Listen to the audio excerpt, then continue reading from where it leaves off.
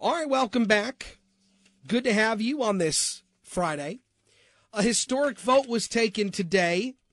New York Congressman George Santos has been expelled from Congress. Yes, expelled.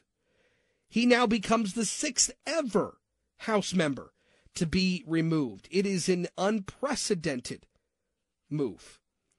311 votes were cast to remove Santos, and 114 voted against it. 2 voted present. So, when you consider that this is just the 6th person ever voted out of Congress, does it set a certain precedent? George Santos says it does. It sets a very dangerous precedent going forward. Professor Jordan Cash is an assistant professor of political theory and constitutional democracy at Michigan State University's James Madison College and joins us. Professor, good to have you. Thank you for having me. Do you subscribe with George Santos's logic here? Does this set a dangerous precedent considering all the things that he is both alleged and found guilty of doing? I don't think so. I think that, as you mentioned in coming in, that this is only the 6th person to be expelled from the House. Most of those other 6 were expelled during the Civil War. As you mentioned, Santos has a lot of allegations against him already. So this seems like a very unique case. And considering the difficulty of expelling a member, it takes a 2/3 vote of either the House or the Senate, depending on which House is voting on an expulsion. It's very difficult to expel a member, and it seems like Santos is a unique enough case that I doubt this sets a precedent where we'll see a lot of people being expelled routinely. So before, what was the basis of the first 5 representatives to be basically fired from Congress by their cohorts? What were the basis for those expulsions? Sure. So when we're looking at just the House, because we have had a lot more people actually expelled from the Senate, most of those, a vast majority of expulsions, both in the Senate and the House, were in the breakout of the Civil War, where you had Southern senators and Southern members of the House leave, and so they just kind of expelled them. It was kind of a, you're not firing me, I quit sort of situation. Sure. With a lot of those guys. More recently, it's been typically the same kind of things we see with Santos, where there have been criminal allegations. In 1980, the case of Michael Myers, who was a Democrat out of Pennsylvania, he was convicted of bribery, so he was expelled from the House. Jim Trafficant, he was a Democrat from Ohio. He was convicted of bribery and racketeering and tax evasion in 2002, so that's when he was expelled. So in all these cases that weren't Civil War related, it had to do with criminal charges against these members before they were expelled. Do you think the House acted appropriately in this case?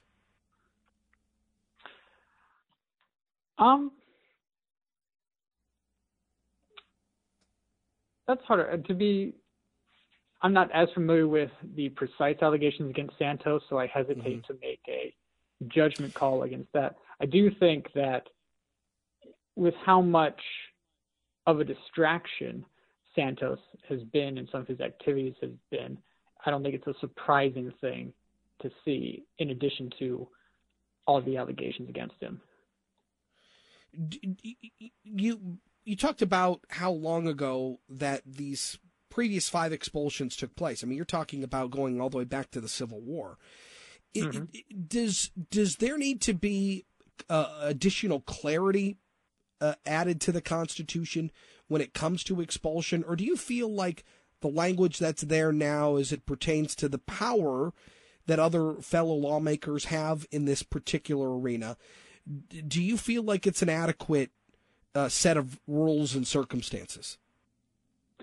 I think it's an adequate set of rules and circumstances. It's always tricky when you talk about, making the Constitution more specific, because the Constitution can't account for every possible circumstance that may arise. So to a certain extent, leaving it to the prudential judgment of lawmakers, I think, is a wise thing. And as we can see from these other expulsions, Congress has been very careful when it comes to expelling members.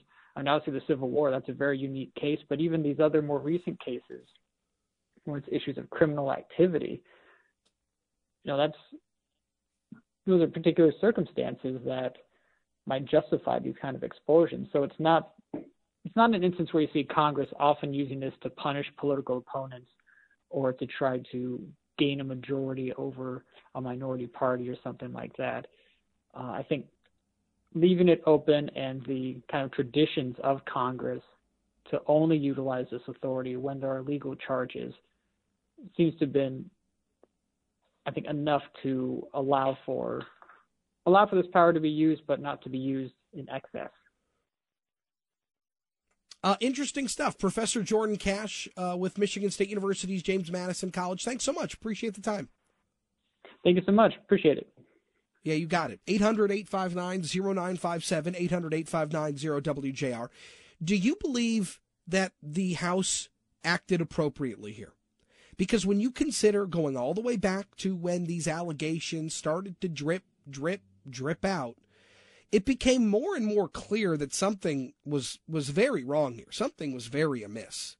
Like, not only did this guy just, out and out lie to get elected, which I guess is one way to do it. And you can make the argument that politicians lie all the time.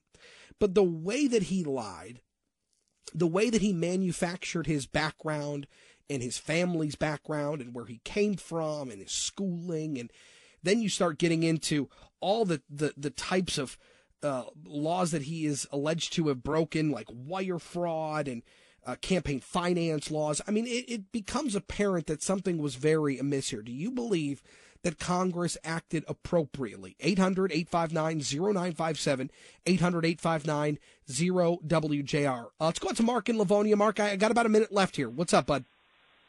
I've personally spoken to George Santos in X Spaces, and I feel like he is really a great representative. All of these allegations, let's contrast to the other outright liars in Congress like Adam Schiff. What he did was absolutely horrendous. He still has his job. Everybody knows he lied. And then the Democrat Party is real quick to come up behind him and say, oh, he didn't do anything wrong.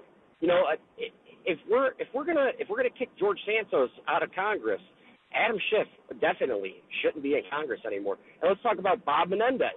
Same thing. Mm-hmm. I see what this is a politically motivated hit job against George Santos, because George Santos represents and identifies more closely with newer conservative viewpoints that the Democrats are outright scared of.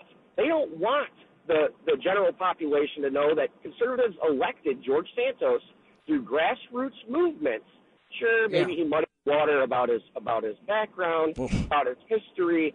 Let's talk about Ilhan Omar's use of her political campaign donations, or better yet, let's talk about Alexandria Ocasio-Cortez's use of her political donations.